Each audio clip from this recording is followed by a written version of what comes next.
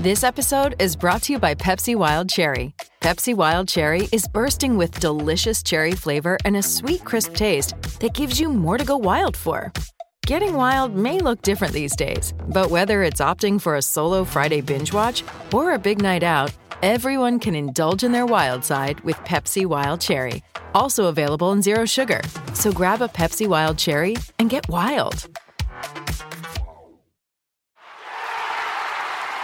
Thank you for tuning in to the Black and Gold Hockey Podcast. Please subscribe to our weekly Boston Bruins hockey talk on listening platforms such as Apple Podcasts, Amazon Music, Google Podcasts, iHeartRadio, Stitcher Radio, and Spotify Podcasts. We'd certainly appreciate it if you give our show a 5-star rating along with a written review. You can also subscribe to our official YouTube channel for a video version of our weekly program. If you'd like to support our show financially, please go to our blackandgoldhockey.com website and click on our affiliated Fanatics banner before shopping online. Another way to financially support our weekly program is to become a Patreon member to be eligible for weekly Boston hockey prizes and monthly Boston Bruins hand-signed jersey giveaways. Please go to patreon.com/Black and Gold Hockey Podcast and donate just $1 per episode. Many thanks for the continued support and enjoy the show.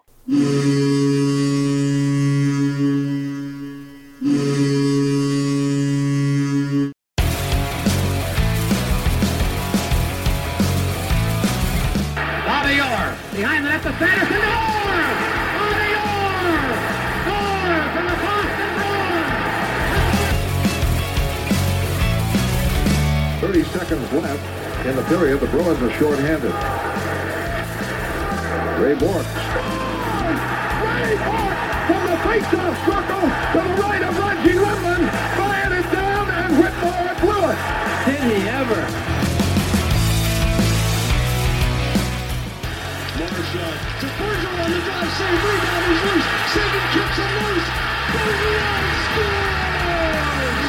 The Priest Bergeron, with the point of the dagger in their throats, they rip it out of Toronto's hands and kill the beast! The Boston Bruins have won it after being 3 down in the third!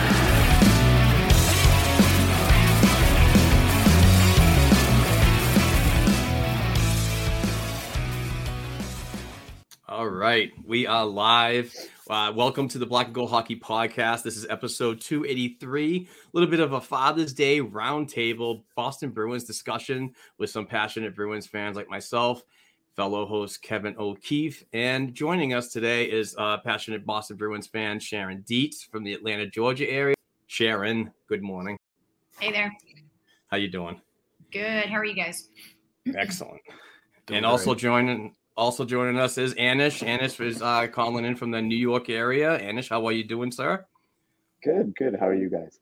Excellent. Thank you for your time today. So this is episode 283 brought to you by betonline.ag. And we, like I said, doing a little bit of a roundtable, agenda-free discussion. For those of you that are in the chat right now or viewing us via YouTube or any of our social please interact on the live chat if you have any questions or Bruins-related topics you want us to discuss. But we'll try to fill in some of the time with our own questions because, like I said, it is an agenda-free discussion and just getting together on a Sunday morning talking bees with some great people. So why don't we just get started with the recent news of Bruce Cassidy being hired by the Las Vegas Golden Knights. And it's interesting how quickly he got a job, and even in his press conference, he said that he was eager to get right to work with the new franchise.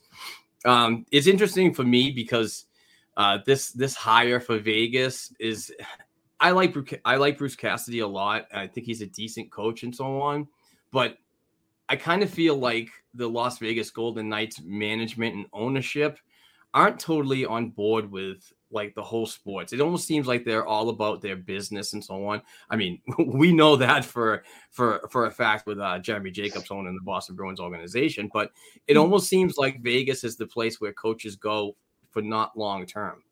Derek Gallant only stayed there short term.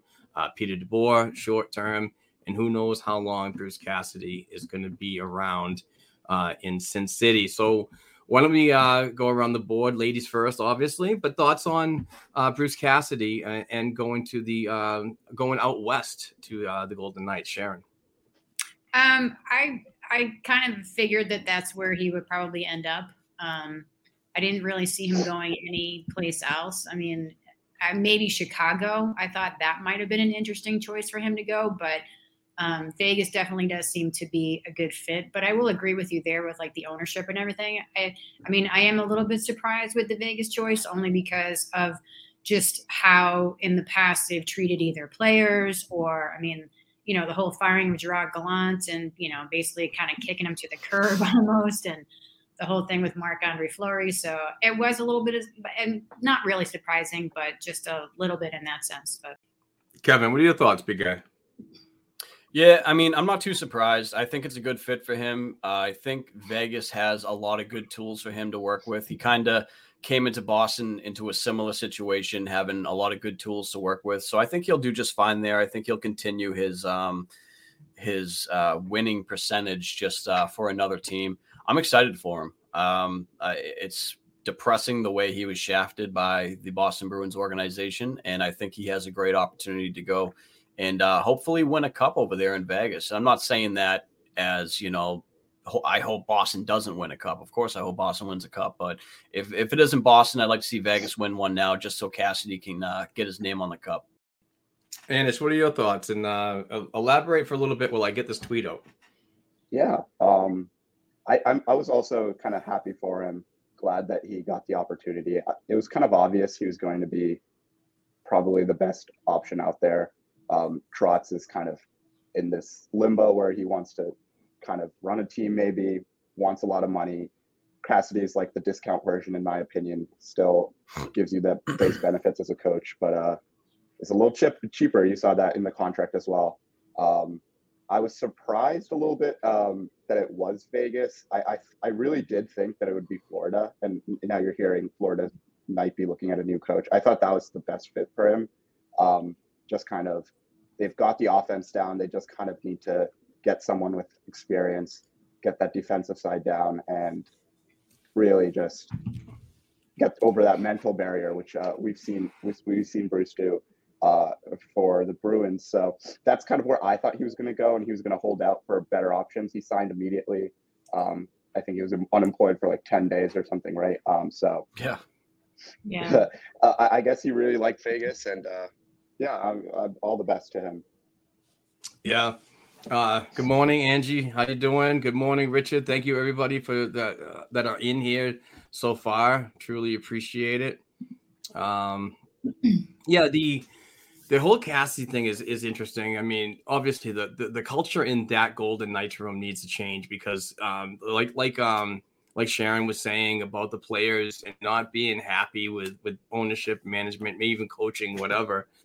It's also interesting that players are advising their players around the NHL are advising their agents not to even deal with Vegas because of what's been out there in the rumor mill about how they treat their players and so on. So it's going to be interesting on how Bruce takes a hold of that, because it almost feels to me that the more time that passes with Bruce and the departure, that more is coming out that he lost the room. He lost the room in the Boston Bruins organization, and players were kind of stale of the message, and that happens. I go back to what Jeff Marek said on the Jeff Marek show and on the 32 Thoughts, the hockey podcast, when he brings up a player like Larry Bird. And I know basketball is not relevant to this hockey talk, but after the third year of Larry Bird coaching the Indiana Pacers, he resigned without a reason. And when he was asked why, he said, players don't like long-term things. They like to have the fresh guy. They like and so on. So I want to give these players an opportunity to get somebody else in here and listen to what they have to say. So it's kind of like, it's weird in one sense that a coach's longevity isn't really that long, but it's also, that the message does get stale. And we've seen it with Julian. We've seen it with several other coaches in the Boston Bruins organization. So, I mean, we'll see what happens if changes, go their way in Vegas, but it remains to be seen at this point. Neely's going to bring in Dave Lewis. Yeah, okay. What a waste that was. You know, it's time for another 1-year stopgap. So, Lewis, you're up again. So speaking of new coaches and ones that are potentially going to be hired for this Bruins organization, I don't want Barry Trotz. I am not a fan of that type of hockey. And even like somebody said on Facebook, it was like, you should fire Sweeney and go get Lou Lamoriello. And that's even a worse move because Lou Lamoriello traditionally, sends down to his people that work for him a very boring style of hockey. It's terrible. It's absolutely terrible. It's like the old New Jersey crap, the Ottawa Senators, and now you got the New York Islanders, which is just for me, it's just very boring. So I don't see that happening. I mean, Jay Leach is always one that is a top runner because he's has some time with the organization as a player. But more notably, he's been the Providence Bruins head coach before going to Seattle. Now there's rumors that he wants to come back, having a house built in New Hampshire, I believe kid on the way. We'll see what happens with that. But I like that addition, but I'm also on a fan that would like to see somebody. I like Jay Leach. He's a great person and a great interview and very respected in the hockey community. But as a Bruins fan moving forward, I want to see somebody that has never been here. I know Spencer Carberry. I'm very high on Spencer Carberry. I know he was an assistant coach for Providence for one season before going to the Hershey Bears. That I'll give a pass because just for the fact is that Spencer Carberry is very committed to the power play. Look what he did to Toronto. That was kind of a shit show this year, but still there were really good signs of the power play coming together. Some more offensive production. And that's what we need. We needed a coach like that, but we also need a coach that connects with the room again. And I think that Spencer Carberry is that type of head coach that we actually need is a player's coach. We don't need the X and O's. You do this, you do that. I'm out of here. We need the guy that sits down, that goes through plays, that goes through tough and good times. I just don't think that was Bruce Cassidy. And a lot of times I heard that a predominant player like Zdeno Chara in his role that he played with the Boston Bruins had several times he had to sit there with conversations with Bruce and say, listen, you got to get the room. You just can't be that old traditional coach anymore. It's different times. So Sharon, what are your thoughts on an upcoming coach? Do you have any ideas or? I'm with you, Mark. I think the Spencer Carberry is really kind of interesting. I've heard his name mentioned by a couple of different people. They've definitely pointed him out, and especially, like you said, what he's done with the power play for Toronto. So I think that's definitely interesting. What I don't want to see is, some of the names that have been thrown around, like David Quinn or, I like Jay Leach. I think that would be, it seems to be that's kind of, that might be where they're leaning. But I agree. I think that it should be, I'd rather see somebody that has no ties to the organization. Now, granted, I know you mentioned that Spencer Carberry did coach for Providence, but I'm with you. Like, I don't like 1 year down there. I don't really think that's like a huge thing. It's not, like Bruce, who was with the organization for 14 years. So between Providence and up in Boston. So another name that I've heard kind of thrown out is Jeff Halpern, which might be kind of interesting. But yeah, I don't want to, Barry Trotz, no, thank you. David Quinn, no, thank you. I think I've heard Joe Sacco, whatever. Nice guy and everything, but I don't necessarily want to see him as the head coach of the Bruins. So not now anyway. Kevin. Yeah, Mark and I talked about this, I believe yesterday. I really have no idea on who I'd want to be coach. It's like one of those situations where I'm still a little bit burnt by the Cassidy thing. I understand there's things that happen that I don't know about in the room. There's probably reasons that I can't see, but from an outsider looking in, to me, I'm still a bit baffled by it. So I'm just going to go with Andrew, and I'm going to throw my name in the ring.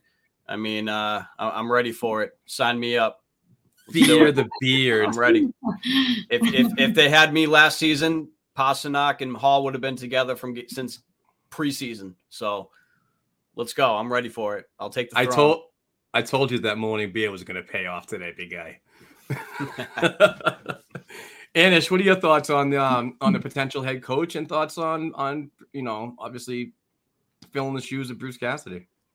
Yeah, I think just to address Kevin's point there, I was also kind of a little bit surprised about the Bruce thing. I thought that he would go out with Bergeron. And so I think when we get clarity with the Bergeron situation, I think maybe this move makes a little more sense that way. I agree with the rest of the panel. I don't think that we want to go back to something we've known, no Leach. I am still, even though the rumors haven't been there, I would like to see Nate Lehman at least get an interview. I know he signed that 5-year extension with Providence, but just kind of reading about the guy, I listened to a podcast he was on a few months ago, and really everything he talked about seemed like what the Bruins need going forward. He talked about how to address guys who are doing poorly, who are younger, and he talked about how he's gone through certain growing pains that way, learning to work around with smaller defensemen. That's kind of his thing at Providence as well, and at Union before that. And then he also talked about his interests, and he talked about how much he liked fishing. That sounds something that Jeremy Swayman would like, something in his development. Just kind of as a person, as a development guy, I think he's really shown that he can do the things that you would need a Bruins coach going forward to do in developing young guys, connecting with them, really getting a message across. So that's kind of where I'm leaning. I would, out of the names that they've kind of thrown out there, I think Jim Montgomery was also something that, if he's personally okay, I would go 100% for that. Everywhere he's gone, he's gotten better, and made the teams around him better and competitive. And now he's coming from St. Louis. They have an amazing power play. I just love the movement there. And I think that's something that the Bruins need to implement, not just, even though it's successful in other places, standing around is just not working for them. And I don't think it's going to change anytime soon. Yeah. Montgomery is interesting just because I think he did a good job with the Dallas Stars when he got in there. And unfortunately, he had some issues that, he had to resign from, or he was let go. I don't know the logistics of that, but I do know it was because of, he was an alcoholic, but he got treatment. He got everything he needed, and now he's doing great with the St. Louis Blues. So that is a name that does intrigue me a bit.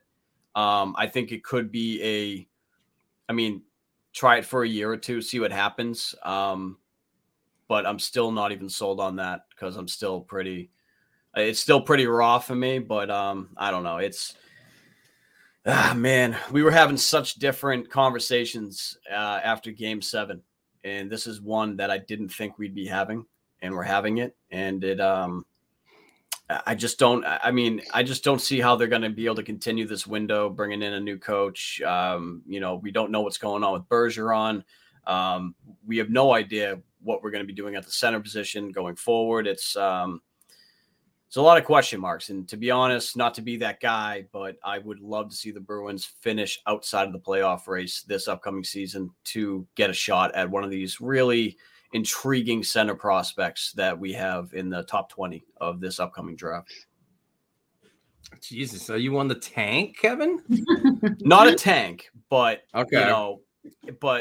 Obviously if they make the playoffs, I'm going to be happy about it. But if they finish outside of that, and they are in that lottery area, I'm not going to be upset. I'm going to be, okay, all right, let's go out there and draft a good center prospect, and let's get this going.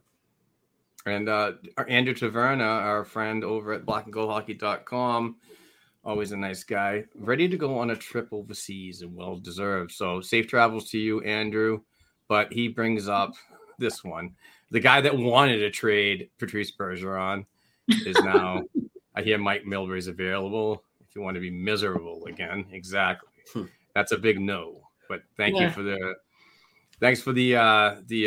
question and the participation, Andrew. And happy Father's Day, Andrew. Yes, absolutely. He's got and everyone else out there who's a father. You know what we should do? Let's hear from the amazing Bruce Sullivan from Boston Sports and Music Memorabilia. He's got some fantastic stuff, hand signed, black and gold, everything. He's got hand signed Boston Bruins pictures from current players and alumni, hand signed jerseys from current players and alumni, pucks, same thing. And he also delves in some other sports as well as football, basketball, and baseball here in Boston. So please check him out and listen to what he has to say, and we'll talk on the other side.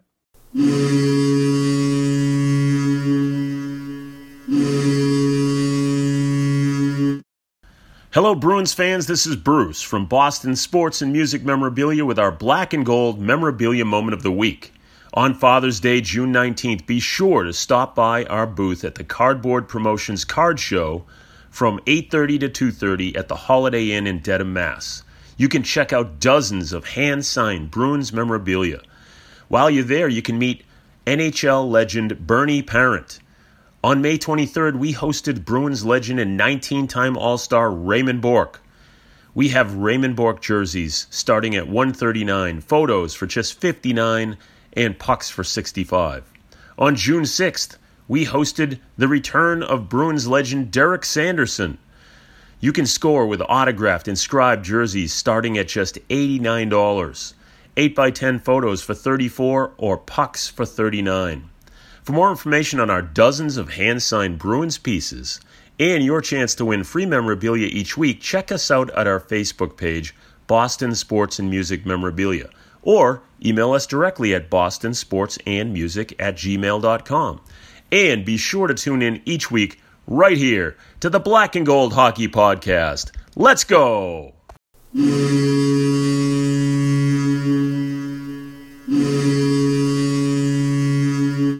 All right, we are back. We just heard from the awesome Bruce Sullivan from Boston Sports and Music Memorabilia.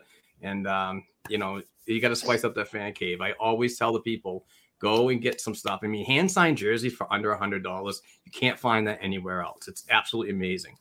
And obviously, if you need a jersey holder, a nice glass jersey holder, reach out to me. I got the connections for those, too, for a really great price. All right.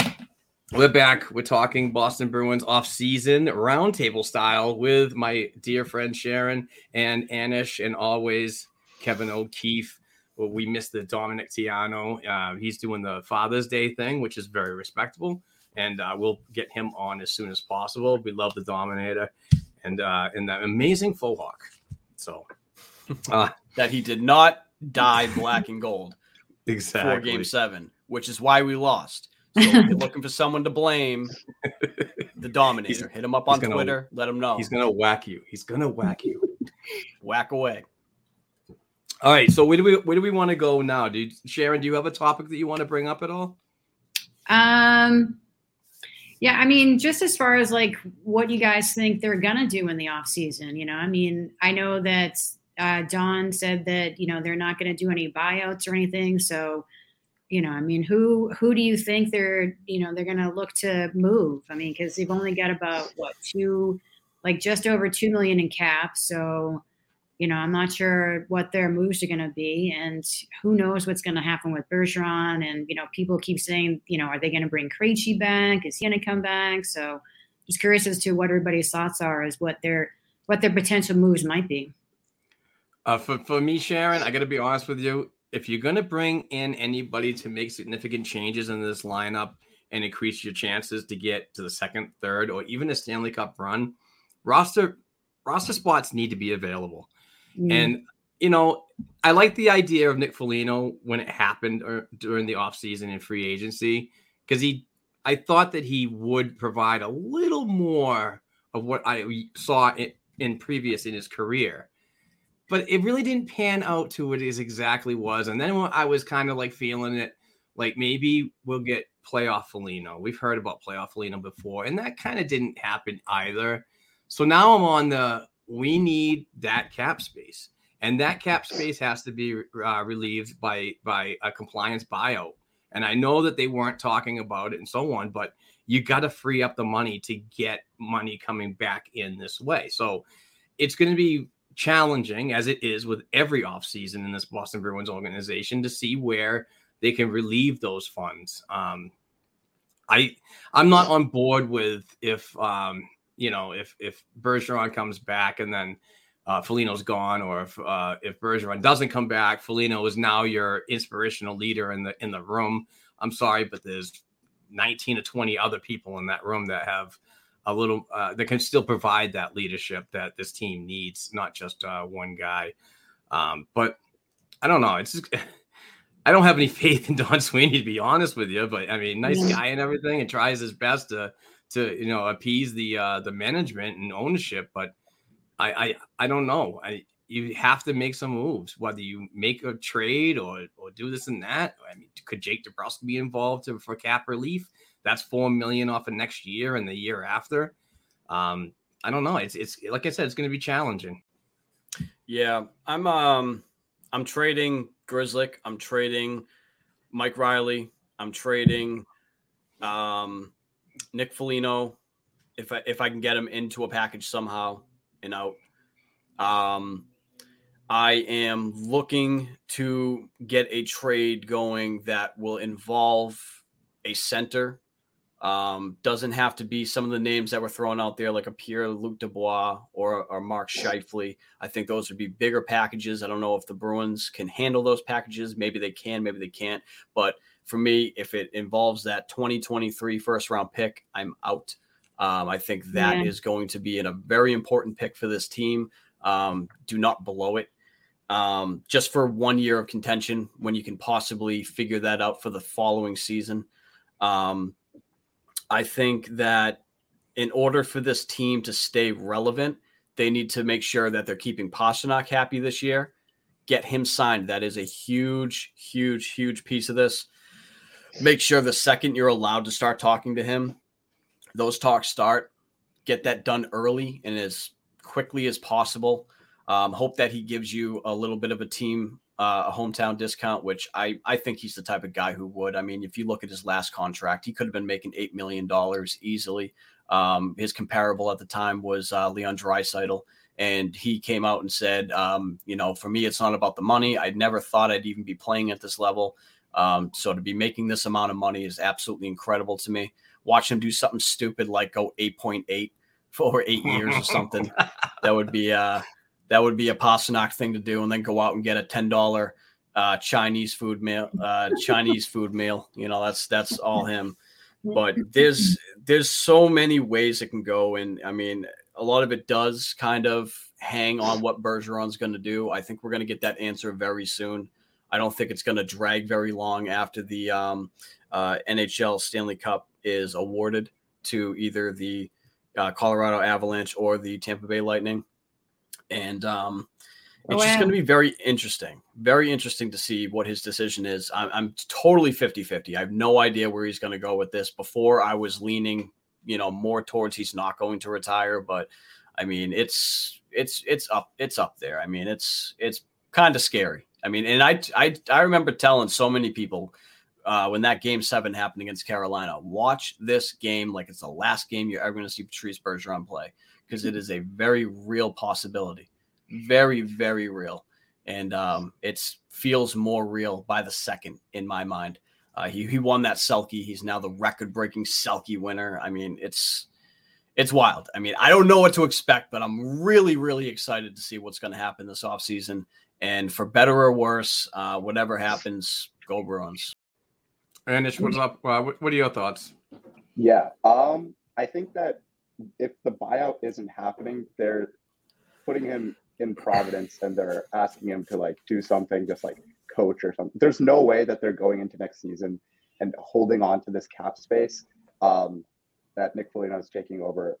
I don't know how that would play to Nick Foligno as a veteran. Would he be offended by it? I think they would have to talk it out. But as Dom mentioned in one of his write-ups, they don't save that much more money by buying him out versus putting him down in Providence and burying the contract. Then they can bring him up for playoffs if they really think that veteran leadership is needed, just like Wagner. I think that's on the wall. I think that's very likely. I'm interested to see what they do with the defensemen.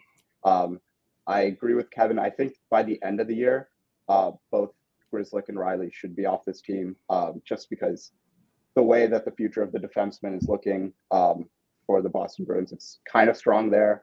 And you have Zaboral, you have Sean that needs to come in, you have Lori that's going to come in a year or two from now. And then you have all the other like prospects that you have in Providence if you're strong on any of those. I think that you probably move. It's a tough one because the injury timelines. I think Riley probably has to get moved first because I'm not sure who's trading for an injured Grzelcyk. And then at the deadline, you're looking at how Grzelcyk is doing. Is it worth moving him? And then I guess the other thing is just like figuring out what you do with the bottom six. I would just with the kind of change in leadership, and if they're really looking to expand the roles for young guys, I would look to at least at the deadline move a Noshek, those types of players. I think that while they're good, they're not going to be in this window. They're probably like 2 or 3 years from actually being a cup contender. So they might as well move him while he has some years on his contract. I don't know if it's 1 or 2. And give way for a Beecher or someone to come in and play. The Pastrnak thing is interesting. I wanted to throw this back at all of you. At what number do you guys consider like a trade with, I don't know, the Devils who have been shopping the number 2 pick and their prospects for an elite goal scorer? Is there any number you guys would consider? Is it like 9.5 AAV? What is it? That's a tough one. I mean, are you talking about moving David?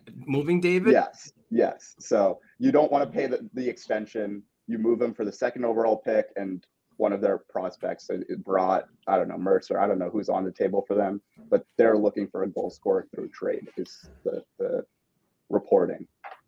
So extend and trade is what you're talking about? Yes. Okay, that makes sense. You want me to go first on this, Mark? Yeah, absolutely. Because I need to ponder this a little bit because I'm also thinking about something that Anish brought up earlier that I kind of want to push back on respectfully. Nothing bad. All right. So the first thing I'm going to do here is I'm going to pull up pretty much like the mock drafts here for 2023, and see exactly what we're looking at here, what position these players are, blah, blah, blah, blah, blah. Now, what I will say is the 2022 draft is very top heavy. There's a lot of good players in that top 10, top 15 that we're looking at here. Now, as far as a number goes for Pastrnak, I think a very reasonable number. I mean, we're talking market value here. A market value number for this guy is easily between $10 and $11 million a year. I mean, he's an elite goal scorer in the league. He's proved it even on a year where he was injured, probably had COVID, lost his child. I mean, he still put up 40 goals. I mean, the guy is insane. He's a really good character for a room. Trading a guy like that almost makes me want to put my head through a wall because that's something I would never do. And I know you're not saying that you want to do it. It's just something that's out there that should be addressed. Now, so a number for him, like I said, between $10, $11 million we're talking about. Now, if the New Jersey Devils want to bring him in and the 1st round pick is a part of that, I mean, I think they're going to also have to give up more. David Pastrnak, I think, is worth more than that 1st round pick for sure. I mean, I'm talking about maybe a guy like Miles Wood, Zaka, guys like that being a part of a potential trade. Now, is Pastrnak the guy you want to do that with? Probably not. I think there's a good chance you re-sign him. He loves it here. He loves his teammates. He's happy here. I don't want to say trade Brad Marchand, but I mean, if you were looking at a guy to trade, I think that would be a guy you could look to trade. He's still got a lot of term left. I mean, but some people may be looking at this double hip surgery as a little, I'm not too sure about that, but we'll stick with the Pastrnak thing. So I'm pulling it up right now. And if we were to get that pick, so Shane Wright's going to go first overall to the Canadians, most likely here. That would be the guy. That would be the guy right there. You'd want that guy. But then number 2, you're looking at, I can't even say this name. I wish I had Dom here so he could give me some crazy pronunciation of this name. But it's like Juraj Slavovsky. Beats me. But then you got Logan Cooley, who is there at third. He's 5'10", 174 pounds, center. I don't know. I don't know too much about these players here, but I mean, for me, I'm out. If it was the first overall pick, I'd probably consider it a little bit more, getting Shane Wright, and you got Lascelles, who's probably going to become a top line right winger. I mean, that would be a conversation, but I'm not seeing anything that's jumping off to me. I mean, you got a left winger, a center I'm not too sure about. You do have a Simon Nemec, a right-hand D, who is slated to go 4th overall here on this mock draft. Couple more of those. You got Frank Nazar, who's a center right winger. There's not much size, though. I mean, this left winger who's supposed to go 2nd overall, that Slavovsky guy, he's 6'4", 225 pounds, left winger. Wow. Jesus. Powerful. If you want toughness, there it is, possibly. My God. But yeah, I'm out. Go ahead, guys. Anish, if you trade David Pastrnak, you're on a full rebuild right now.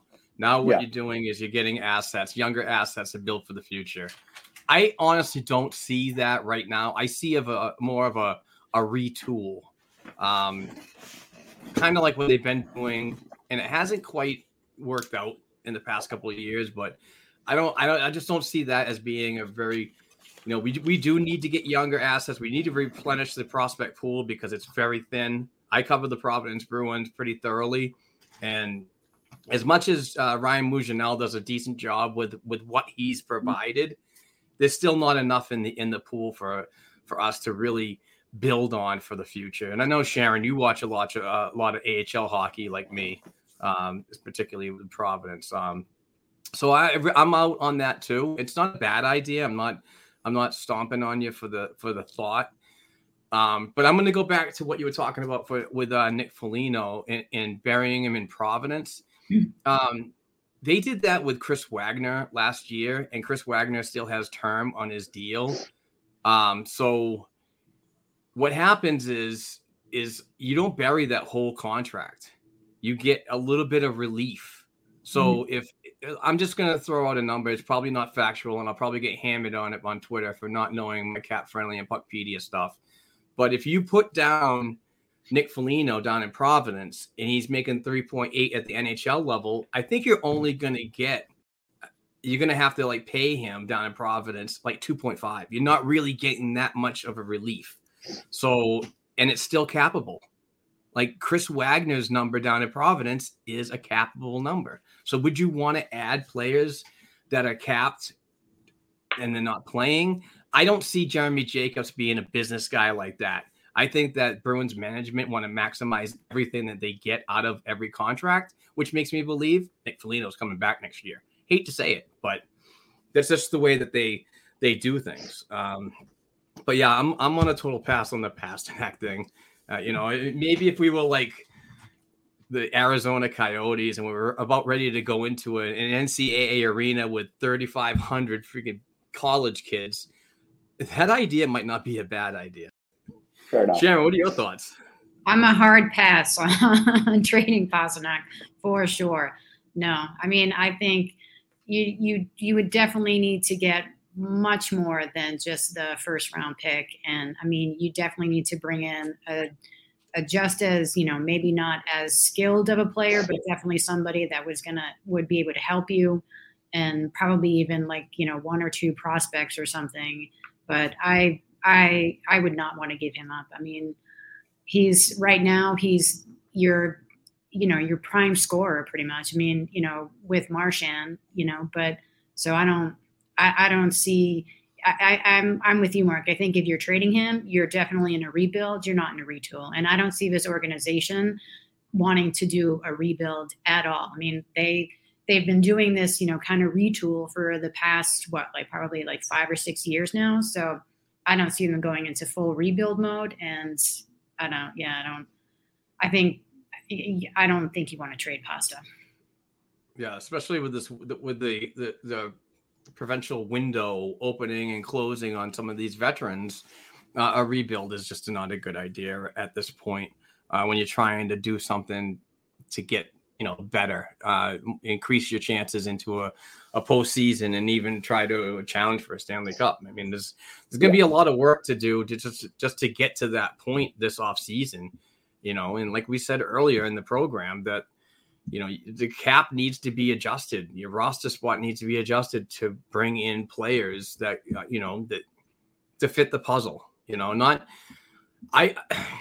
I do not want to see this Boston Bruins team sign another player like Nick Foligno at $1 million deal, thinking that they're going to get a bargain. But what you're doing is you're blocking any progression from those guys that are prospects down in Providence that are working out. You're putting them in bad situations, in my opinion. Like Oscar Steen, lovely kid, great player. He's going to be in the mix of the Boston Bruins organization. Jakub Zboril, we all saw Jakub play very well in the time that he did when he was covering for an injury, and then he got injured himself.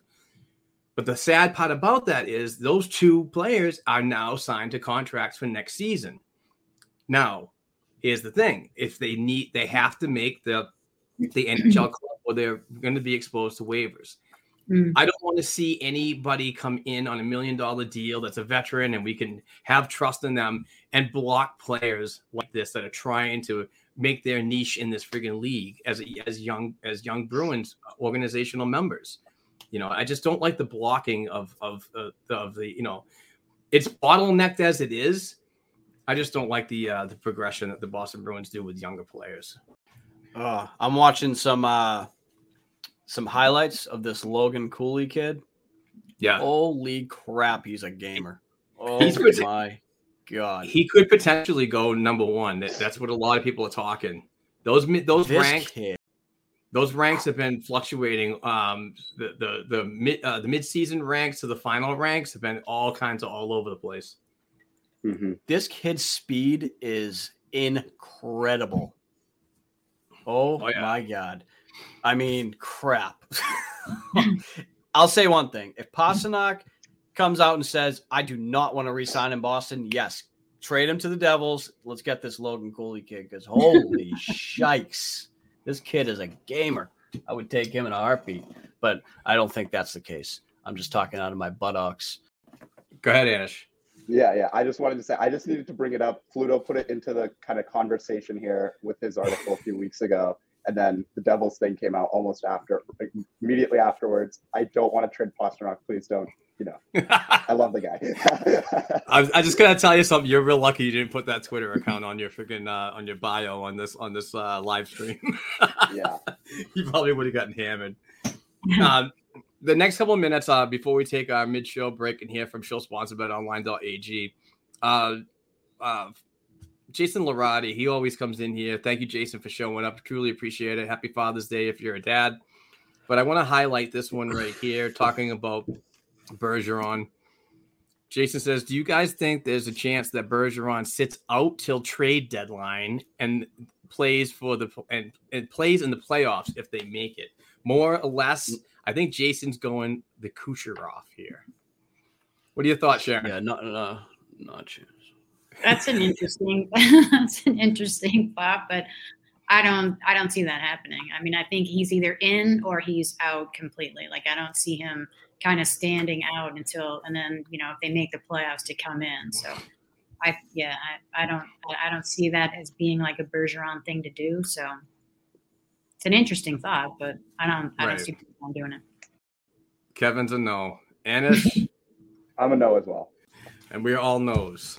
Sorry. Sharon hit it great. I didn't have to elaborate. All I had to do was say no. So thank you. Thank you, dear.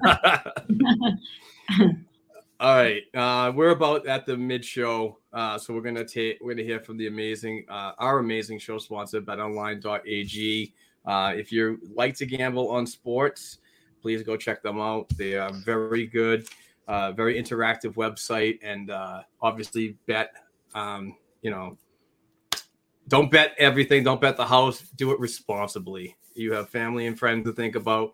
But anyway, let's hear me talk about show sponsor BetOnline.ag, and we'll be right back.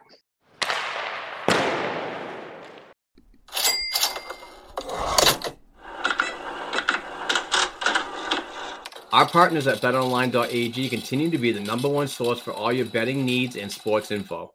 Find out the latest odds, news, and sports developments, including this year's NBA Finals, the NHL Hockey Conference Finals, Major League Baseball scores, and all the latest fighting news and even next season's early NFL futures. BetOnline.ag is your continued source for all your sporting wagering information, from live betting to playoffs, esports, and more. Head to the website or use your mobile device to sign up today to receive your 50% welcome bonus on your first deposit. Just use our promo code CLNS50. That's CLNS50 to get the bonus and get in the action. BetOnline.ag, it's where the game starts. All right, we just heard from the amazing show sponsor, BetOnline.ag. Check them out and use that code CLNS50 because it does us a great deal of service. Helps us pay the bills here at the Black and Gold Production Sports Media Company. All right, so we are back. Hip Checker 20 comes in. I like this one. I got to highlight this real quick. When talking about drafting, it must be remembered that Sweeney's group are poor drafters. That's true, but they have been getting better lately. I thought that the Mason Lowry pick, the Lysell pick, Brett Harrison pick, things are getting a little better. So hopefully, it continues with this draft that's coming up from Montreal. I wish I was still going, but things just didn't work out. So I actually disagree. I don't think that the group is as bad as people like to make them out to be. I understand there's some picks in there that are misses, but it happens with every organization. Exactly. What a lot of people hang their hat on is 2015. Get over it.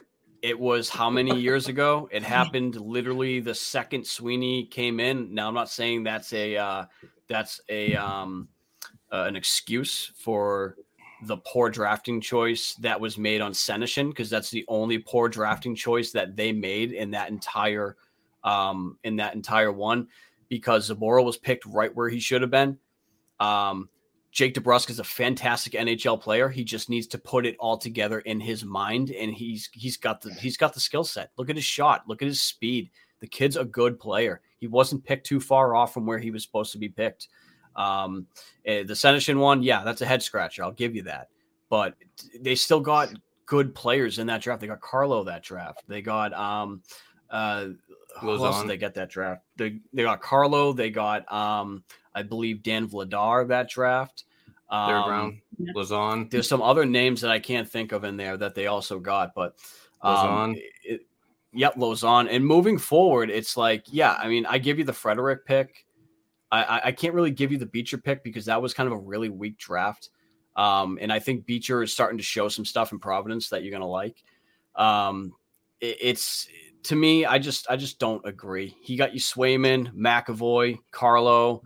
Not every single player is going to be a superstar right off the draft podium onto your team. It's just not going to happen. I mean, you can say poor drafting if you want, but I just totally disagree. And yes, Tinkrat, Frederick too. I mentioned that. That was a poor pick in my opinion. I think they could have done a lot better with that pick, but crap. Try being in their shoes, trying to bring out your crystal ball and be able to tell the future of every single one of these kids. I understand. I mean, I was on that train. Matt Barzal, Zboril, and who was the other one I wanted there? God, he was the Hobie Baker winner that year. Kyle Connor. I was on board for those three. Those are who I wanted going in. Well, not going in because I thought Barzal was going to be gone. But once I saw Barzal fell, I wanted him bad. But still, it's like we got to move on from that. I mean, I don't think it's as bad as people like to make it out to be. Not to say that it's perfect, but it's not as bad as people like to make it out to be. Hey, real quick, I want to plug Mr. Tenkrat right down here. Search that dude for on Twitter. Fantastic videos and like split-second uploads. It provides a lot of good context to what's going on in the play. So shout out to Mr. Tenkrat. He's always one of my favorites, and I always use his videos, whether it be the Providence Bruins or the Boston Bruins, and most of my articles. So, and we all do at B&G, actually. Fantastic follow. I'm watching this Slafkovsky kid too. Yeah. Holy yikes. Not only is he huge, but God, he's got hands. Too bad we didn't need a left winger. Jesus. That kid is freaking good. Jason brings up this one. It looks like a trade scenario. Pasta and DeBrusque for the second overall, and Bratt. Bruins seem to love Wood, so maybe get him in the deal too. Yeah, I'm not on board with that. No, that's a good trade for New Jersey. New Jersey, yeah. Not for Boston. I mean, you're talking about a top line winger, another top six winger, the second overall in Bratt. I just don't think that's a win for Boston at all. And I'm not saying you have to win the trade, but it at least has to be fair. And I don't think that's even fair. I don't think so. Even with throwing Wood in, I mean, it's Pasternak 4, second plus. I mean, it's not the other way around. Right. All right. Anything else that other folks want to bring up on this panel before I start searching these? One thing I do kind of want to talk about is now the defense. We got Lindholm. Very excited about that. But here's the question. After seeing what we saw in the end of the regular season going into the postseason with him not really being able to stay upright, do you guys have any concerns for Lindholm's overall health moving forward for the Boston Bruins? Maybe a little. I mean, I didn't really watch him too much in Anaheim, so I don't really kind of know what his past history was. I do know that he has been injured a couple of times on Anaheim, right? If I'm not mistaken. So yeah, I'll pull it up for you while you're talking.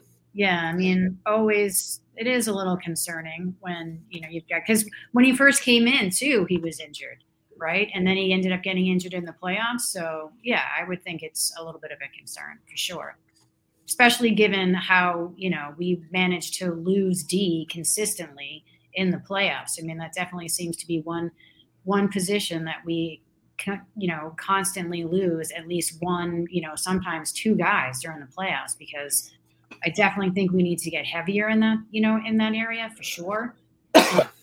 But so yeah, it's a concern.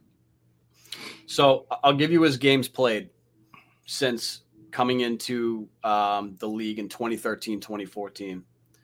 He played 78 games in 2013, 2014, another 78 in the 2015 season, we'll just call it. 2016, 80 games played. And then 2017, 66, 2018, 69, 2019, 76.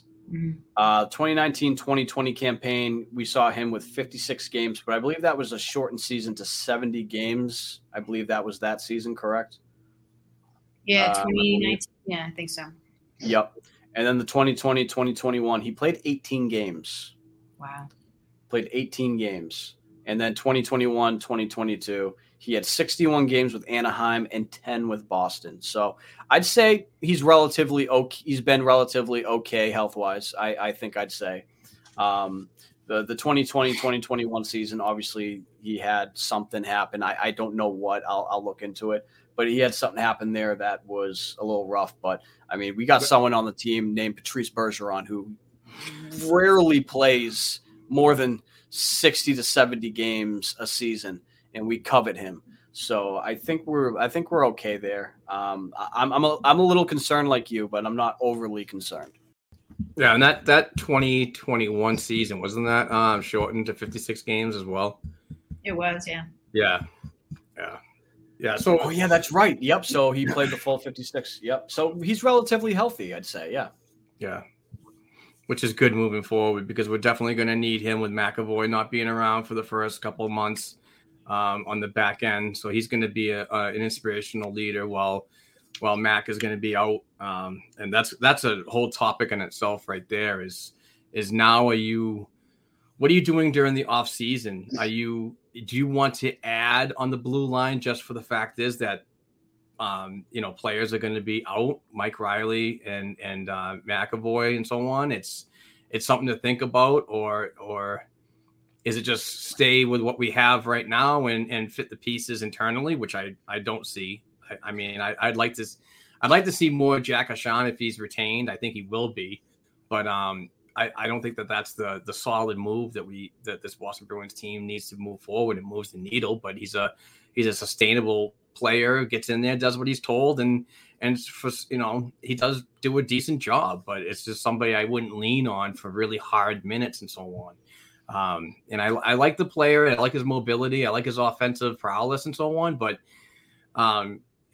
defensively, you got to think about players like Matt Grzelcyk. I mean, Matt Grzelcyk is the same thing, a real mobile guy, a good puck possession guy. But when it comes down to, thoughts from him away from the puck and trying to get a bigger body out from in front of Jeremy Swayman or I can't even remember the other goalie's name right now, which is so stupid. Linus Ullmark. Yes.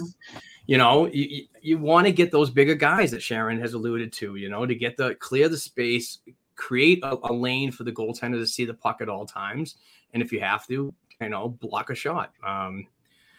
I don't know. It's like I said, it's going to be interesting on how everything's managed with the injuries coming up and with what they want to do moving forward. And I do agree. This team needs to get a little bit heavier because, the people that are the big bad Bruins of the old are starting to really, it's starting to rear its ugly head that this is a thing that we need because teams like Colorado and teams like Tampa Bay and St. Louis and Carolina, they seem to have these players that can be just absolute nuisances and they're being successful. I know that Carolina is not successful right now, but still it's just one of those things that you still need. You need that Patrick Maroon. You need the big rig. So we'll see what happens. So on that, I think the Boston Bruins should be looking to bring in a right shot defenseman. It can be like a Mike Riley, Derek Forward type of guy, someone who is usually best, suited as a third pairing guy, but can play some top four, can play top four if needed. And that's the type of piece I think that he should be looking at. Now, if you want to go a little bit of, I feel like the guy who could fit that mold is a Josh Manson. Yeah. I don't think he's a top four guy anymore, but I think he can still play the role if needed. And could you imagine a Derek Forbort, Josh Manson third pairing? You want to talk about a freaking in-your-face, brutal third pairing who can play that stay at home while giving you a little bit of nasty? There you go. I don't know if Colorado is going to be able to retain a guy like Josh Manson.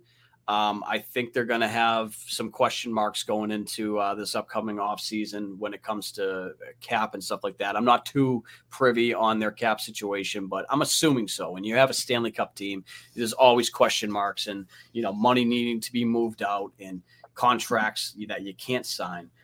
So I wonder if Josh Manson's a guy they could look at.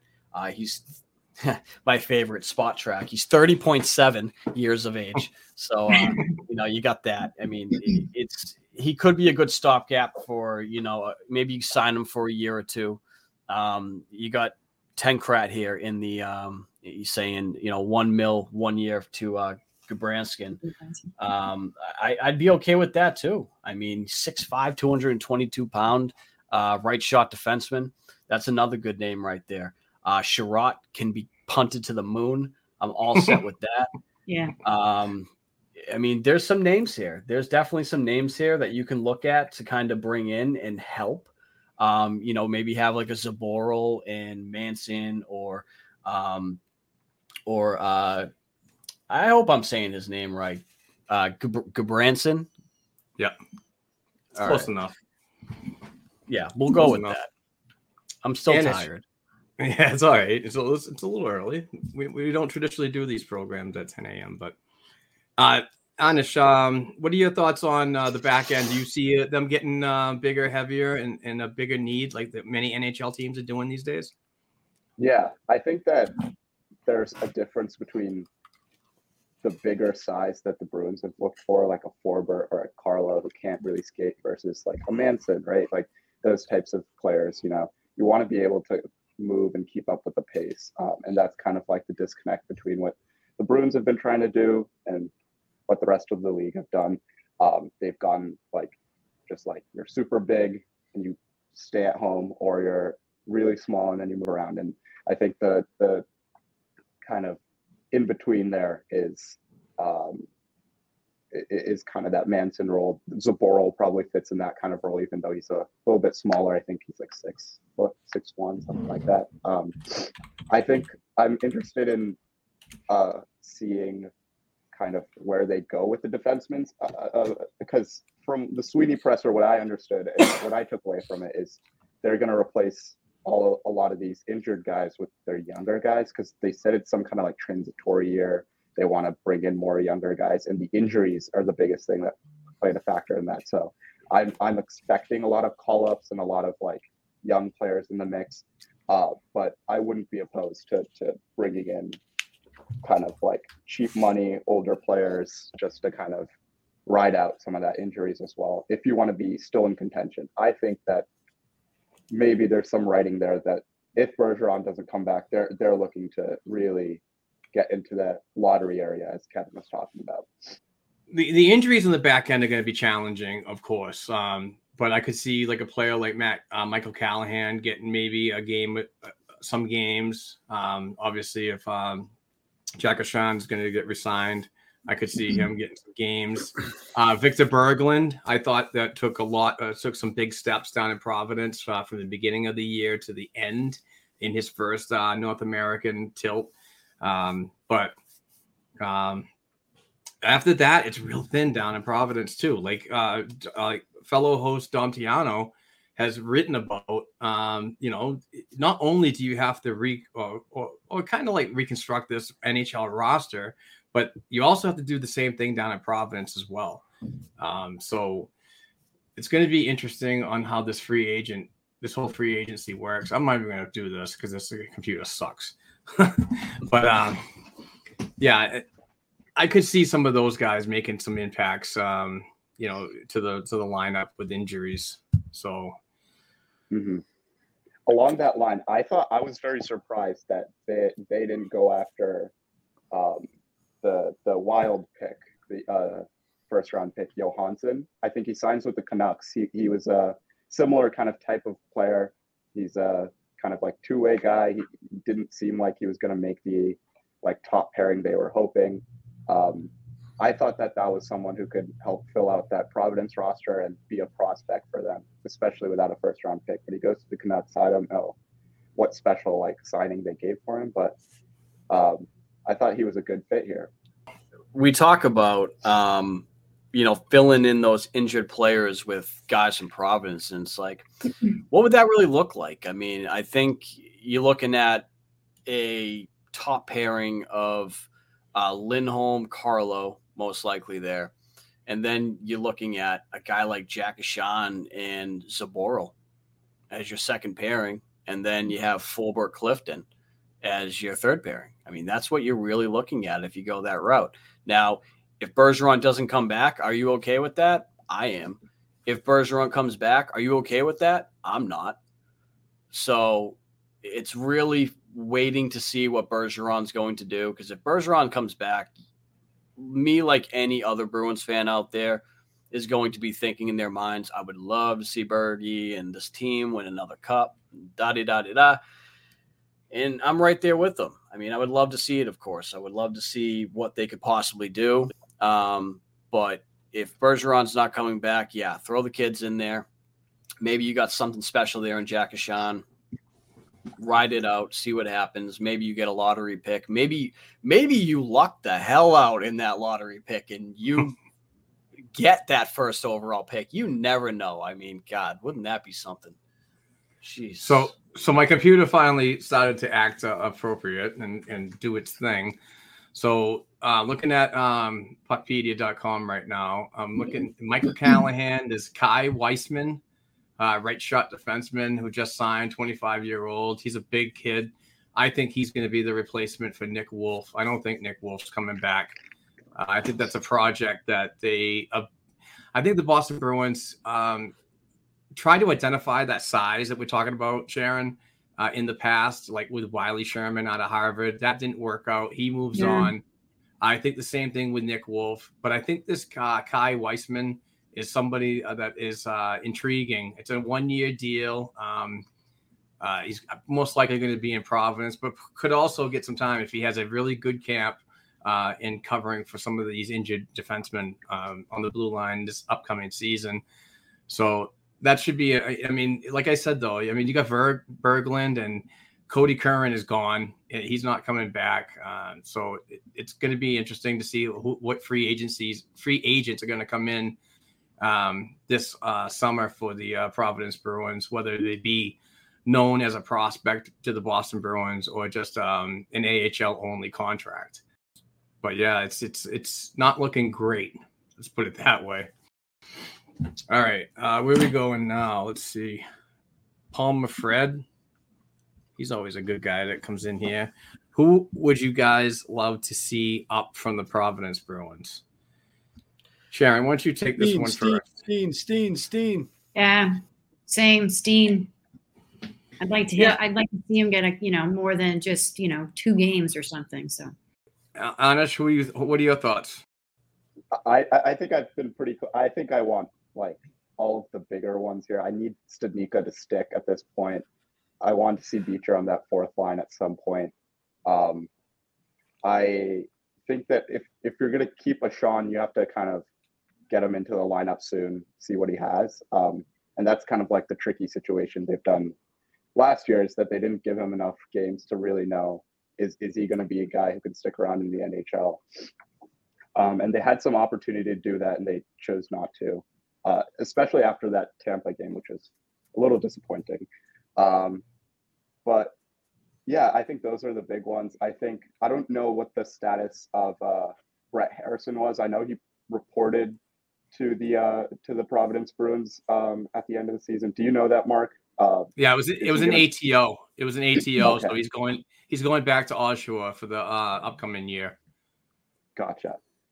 Because he's under Harrison's under the 20-year-old guideline. So if you're drafted out of the CHL and you're between 18 and 20, it's either the NHL or you go back to your junior team. There's no option for the American Hockey League. It's just something that keeps players involved in the juniors, and it's good for revenue. People continue to buy their jerseys and so on. It's not like somebody comes in at 18 years old that's drafted in the NHL and then poof, they're gone. So a lot of that stuff was all wasted and so on. It's really good for those smaller leagues like the CHL to benefit financially by having some of these bigger, well-known players around your organization for that much longer. And it really does sustain the league in a whole to be one of the world's top producers of hockey prospects. Yeah. I think those are the big ones. I think for Studnicka, I don't know about you guys, I would force the issue. I would put him on that 2nd line with Pastrnak, or I guess it might be the 1st line now, and just kind of give him 10 games and see how it goes. I think that's the only way you're going to really get something out of him at this point. I don't know if that's the way. I'm out on Studnicka being a top 6 guy at this point. I don't think he's that type of guy. I think he's a bottom 6 guy. Now, he's not going to take over that Coyle position. It's not going to happen. Coyle is that guy.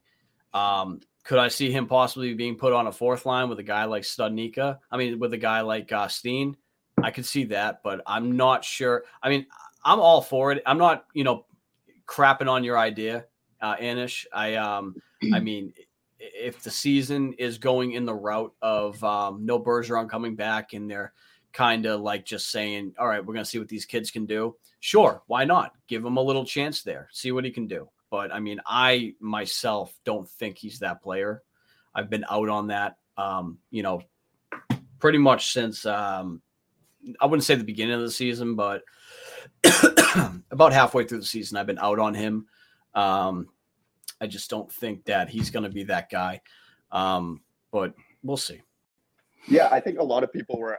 I think I am trending that way as well. But last season, I think everyone was generally out on Zaboral and Vakanainen, and they kind of turned it around. They might be on that lower scale, so maybe Studnicka can stick around that way. But you need something to jump his confidence, which is why I suggested playing with better players and seeing if, just guaranteeing him some games, not telling him that, but just kind of letting him play through it helps him a little bit.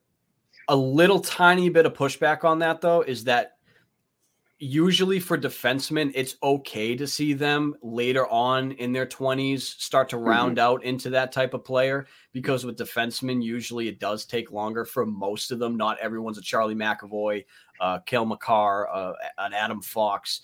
But for forwards, you typically like to see them start to get it going at least by 22, 23, around that area. I mean, I feel like once you start getting into more years where they become 24, 25, 26, you about know what they are at that point. With forwards, it's a little different, but I mean, you never know. He could be, a gem just lying there that we don't know about. You don't know. I mean, it could happen, but I'm just a little bit out on that, but we'll see. Fair enough. Another person that I think might be kind of interesting, and especially with Marchand out, is Lauko. I mean, he hasn't really gotten much of a chance, and I'd kind of be interested to see what he might be able to do. Yeah, he's going to stay healthy. Yeah, exactly. That's the biggest thing. It's been real tough for his development here in North America, is even internationally, when he played in that one game, one shift, and he was out with a lower body injury. It's weird the path that he's been taking, because I expected him to be a little more offensive. Yeah. But the past 2 years, I've seen him be more aggressive.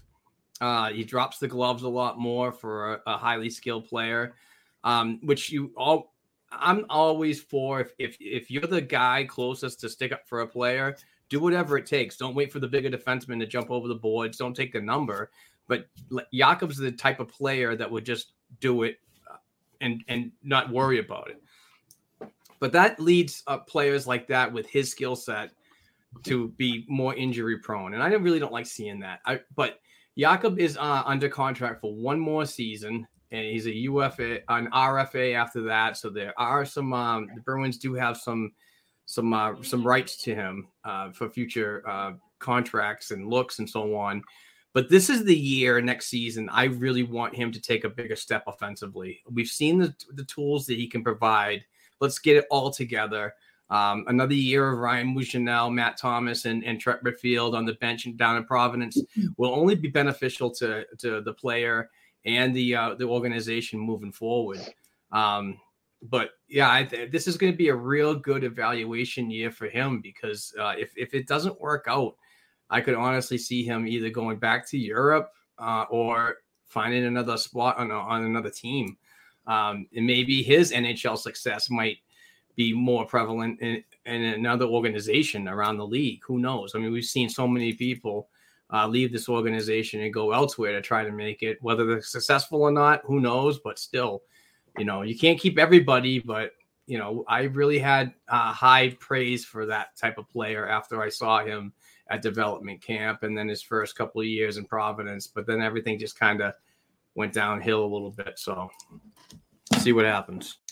Another player that I'd like to see in Providence get re-signed is Cameron Hughes. I thought he's done a really good job, but he's a UFA Group 6, so they generally don't keep players like that around. But his leadership is going to be, that's the Patrice Bergeron in Providence. That's the best two-way forward, in my opinion, and he's been really up there in the stat standings for the Providence Bruins. Like in the shortened 25-game season, he had like 27 points, and then last year he did pretty decent, but it was injured a lot. I don't see Jesper Froden coming back. I don't see Stephen Fogarty coming back. So we'll see what happens. And Matt Philippe has no contract, so we'll see what happens with him. He's an RFA 24-year-old with arbitration rights. Interesting. All right. Yeah. Can we highlight Hip Checker's comment, please? Which one? The Grizzly? Boom. I definitely disagree with this. Grizzly is not too small to be an NHL defenseman. If you're going off of last season, he was injured for most of the season. I mean, Grizzly is the type of player who can move the puck, play pretty well defensively, and can also take a hit. He can take a hit. He really can. Now, when you're injured with a shoulder that is separated and reset and just keeps on, malfunctioning, you're not going to be able to take a hit like that. That's where you're seeing an issue for Grizzly. But he is a top 4 defenseman. Is he a top pairing guy? No. And I've always been on that. He is not a top pairing guy. He is too small to be a top pairing guy. That is my reaction to that. But is he a top 4, like number 4 guy? Absolutely. On a cup team, is he probably better suited being a bottom pairing guy? Yes. But he's definitely an NHL defenseman for sure. And I think it's a little bit too late in his career to really pass him off as a potential forward, in my opinion. So you remember when Torrey Krug was like, we should take him off the defense and make him a forward. I was on that train, but it was earlier in his career. All right. When it would have made sense. Hang on. This one from Matt Hunt I want to highlight because this is kind of weird. Regarding Jason's trade, I'd put Swayman instead, then swap Bratt for Mackenzie Blackwood. Ouch. Okay, that's a tough one. Let me go back to Jason's trade. So Jason's trade is Pasta and DeBrusque for 2nd overall and Brett. So instead you want to do Pasta and Swayman for the 2nd overall and who was it? Blackwood. Blackwood, Mackenzie Blackwood? Yeah. Bro. I'm good. Yeah, that's a tough one. bro. It's not even freaking noon yet. I can't even have a drink yet on that one. I'd rather drink sardine paste. Oh, dude, that's gross. I'm out. All right. Matt, I just want to really quickly, where did you see that Kuzmenko is going to the Canucks? Do you have a source on that? I'm really interested because he was a really good prospect that they were like 50-50 on whether or not he's coming here. Who was it? We can get Andrei Kuzmenko. He says that he's signing with the Canucks, but I can't find it anywhere on Twitter. We were talking about centers, right? Sadika not being there. As a top guy, would you guys go after the potential qualifying offer guys, Strome, Zacha? Chicago and Strome depends on what you can get for him. Depends on that salary. Has he shown that he can be an NHL player? Yeah, but is it consistent through an 82 game schedule? And obviously, I haven't seen much of him in the playoffs and what he can do. It's not a bad idea, but I don't know if it moves the needle completely. Like for me, I would absolutely go after Andrew Kopp. I think the New York Rangers are going to have cap casualties, much like the Carolina Hurricanes, the Chicago Blackhawks, obviously with them interested in moving Alex DeBrincat, which would take a boatload. We don't have the assets to make that happen. I'd love to see it, but still. Strome, yeah, I mean, what we need now is we have Charlie Coyle on the third line. We need that second line center, and I don't know if Strome moves the needle enough for me to be placed in there between Pasternak and Hall. But I like Andrew Kopp. I think is somebody that could play that role pretty good. Then there's some other ones out there too, like JT Miller is constantly up for trade talks, and I think his contract's over now. I think they wanted to try to move him, but they're going to have cap casualties. Oh, okay, all right. So he's got one more year. Mm-hmm. All right, so that's definitely going to be a trade. So who knows with that? But we're going to have to, there's a lot of the free agency seems thin, but when you break it down on cap friendly and you put in the versatile players that can play center, there's a lot of intriguing players that are going to be available. So we'll see what happens.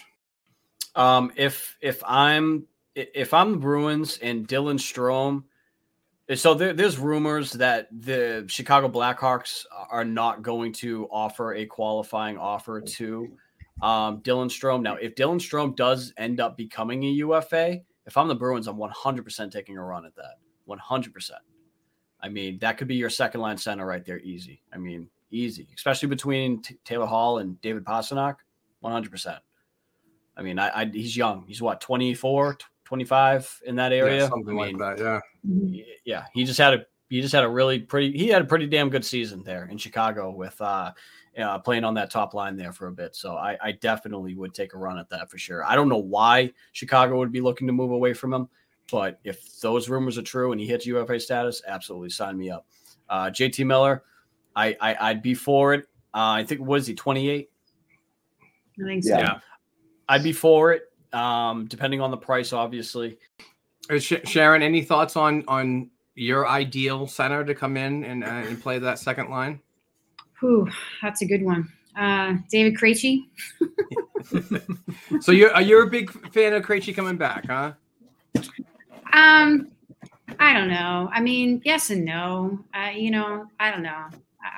I'm on the fence about it. I mean, when he first went, I was just like, bummed, and I've gotten used to it now. I'm not, now it's been a year, but would I like to see him come back? It would be kind of cool, but I don't know. I mean, it's a tough one. But as far as comes back, I don't know. Oh, sorry. No, go ahead. If Berge comes back, I mean, and Krejci wants to come back, and he can still play at a quality NHL level like he did before he left with the Taylor Hall and the David Pastrnak, I'm all for it to go for another cup. Sure, I'm all for it, but I don't know if that's the case. I mean, we'll see. I mean, I like the idea because the fact is that it's only been a year out, so you still know the system, regardless of the new coach that's coming in, and if its system changes. Generally, through my Bruins fandom, the system doesn't change. It's a very predominant defensive type of style this Boston Bruins team has had probably since the 1924 season when they came into the league. But still, you need to adjust to what's coming in and the new voice, regardless of who it is. But I don't mind the idea of Krejci. I just if it's going to happen, I don't want that to happen in September. I want him to be around this team in Boston, Warrior Ice Arena, working with these guys throughout the offseason. So sooner rather than later for me, because if he comes in September and still has that, the league that he's playing over is like kind of, I think it's kind of comparable to an AHL team, maybe even lower. So I'd much rather have him get here, signed, and so on sooner than later. Just my opinion, of course. Mm-hmm. And that's also if we're pushed into a corner and we can't find centers either. So, right. I mean, free agency is going to be an interesting one in that aspect. Right. Yeah, there's definitely better options out there. Can we highlight Jason's comment right underneath Craig's? So here's my pushback on that. How did Grzelcyk play in the 2019 playoffs all the way to the Cup Finals? I think he played very well in his role as a third pairing guy on a cup team, which is what they were. They were a cup team. They came one game short of winning it, unfortunately, but it wasn't because Grzelcyk was on the ice, and it wasn't because he couldn't stand up to the physicality in the playoffs. He can take hits. He can move the puck. He can create offense. That's the type of player he is. I think it was just fine. I mean, when injuries happen, of course, you're not going to be able to hold up to any type of physicality, regular season or playoffs. I mean, that's just what happens. But Grzelcyk can definitely stand up to the physicality. He can take a hit. May not be able to give him as well, but I guess Matt Hunt was also saying replace Pasternak with Swayman. So he would want to do Swayman and DeBrusk for their second pick and Blackwood. That's what he was saying. And I want to highlight Craig Collier's thing here because it's very interesting. Thank you, Craig, for tuning in. Don has to be creative this season more than ever. Trade players like DeBrusk, Riley, Noshek for picks or players and try to find replacements without overpaying on the UFA market. Foligno to AHL. I'm with it. Okay. I mean, yeah. Like I said, it's going to be an interesting off season. And Craig comes back in with this one. If Krejci does not return, they should target Kirby Dach from Chicago, 6'4" center. I'm totally sign me up with that. Yeah, sign me up. Absolutely. If they're getting rid of Dach, I'm on board. Absolutely. Mm-hmm. I heard DeBrincat is the guy they're looking to possibly move if someone's moved. But because Alex is going to bring you more. Any team that's really interested in obtaining him, they're gonna get more for him. I mean, Chicago's is that type of team that's still there on. Would you consider Chicago a rebuild or a retool? Rebuild, yeah, for sure. You have. I mean, you actually have to put him in the rebuild category when two of the top players on the team are making $10 million each for at least the next season, and then that's it. And then who knows what happens with both of those careers. I could actually see them both signing somewhere else, but we'll see what happens. I like the idea of Kirby Dach, though. Wow. Where do we go from here? We just want to call it a show because if we're almost at the hour and a half point. So we've had a great little conversation right here, a little off-season Boston Bruins roundtable discussion. So I don't know. I say call it, right? Yeah. Go enjoy our Sundays and Father's Day. So listen, I want to thank Sharon. As always, you're awesome on Twitter and a great friend. And this is the first time we've actually been on the program since the old Beers and Bruins. Remember those? I know. Yeah, absolutely. Thanks so much. It's been. I mean, I'll do this anytime. I love this.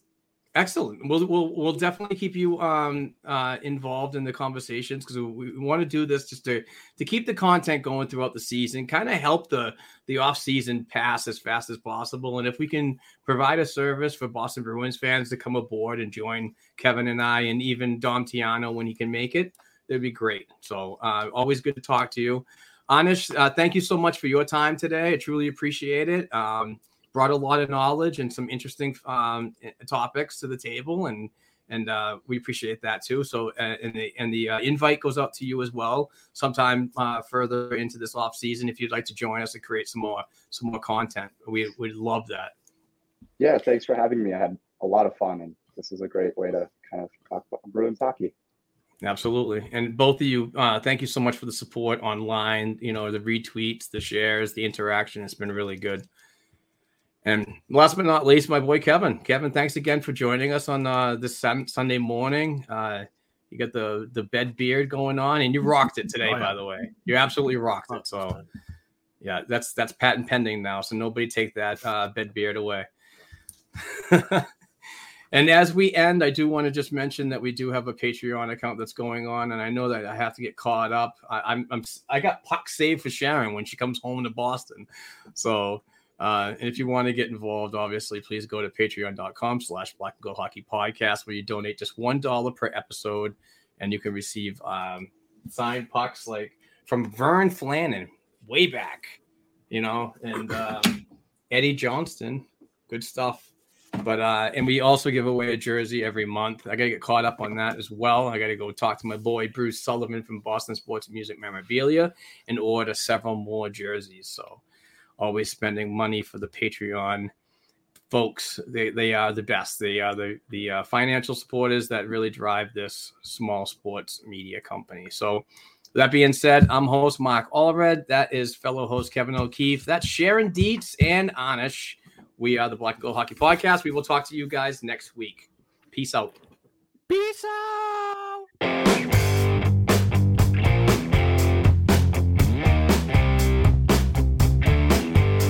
Thanks again for tuning in and supporting this week's episode of the Black and Gold Hockey Podcast. Please give the show a 5-star rating and write a review on listening platforms such as Apple Podcasts and Spotify Podcasts. If you'd like to contact the show for advertising opportunities or to send us a question or topic idea we should be discussing, please send us an email to blackandgoldproductionsllc@gmail.com. Don't forget to share our program on your social media platforms with other hockey fans and follow our Twitter accounts at Black and Gold Pod, at BNG Productions, at Black and Gold 277, and at Kevin_O'Keefe89. Also, please don't forget to check out our official blackandgoldhockey.com website where we cover the Bruins organization from the NHL level down to the prospects worldwide. Peace out.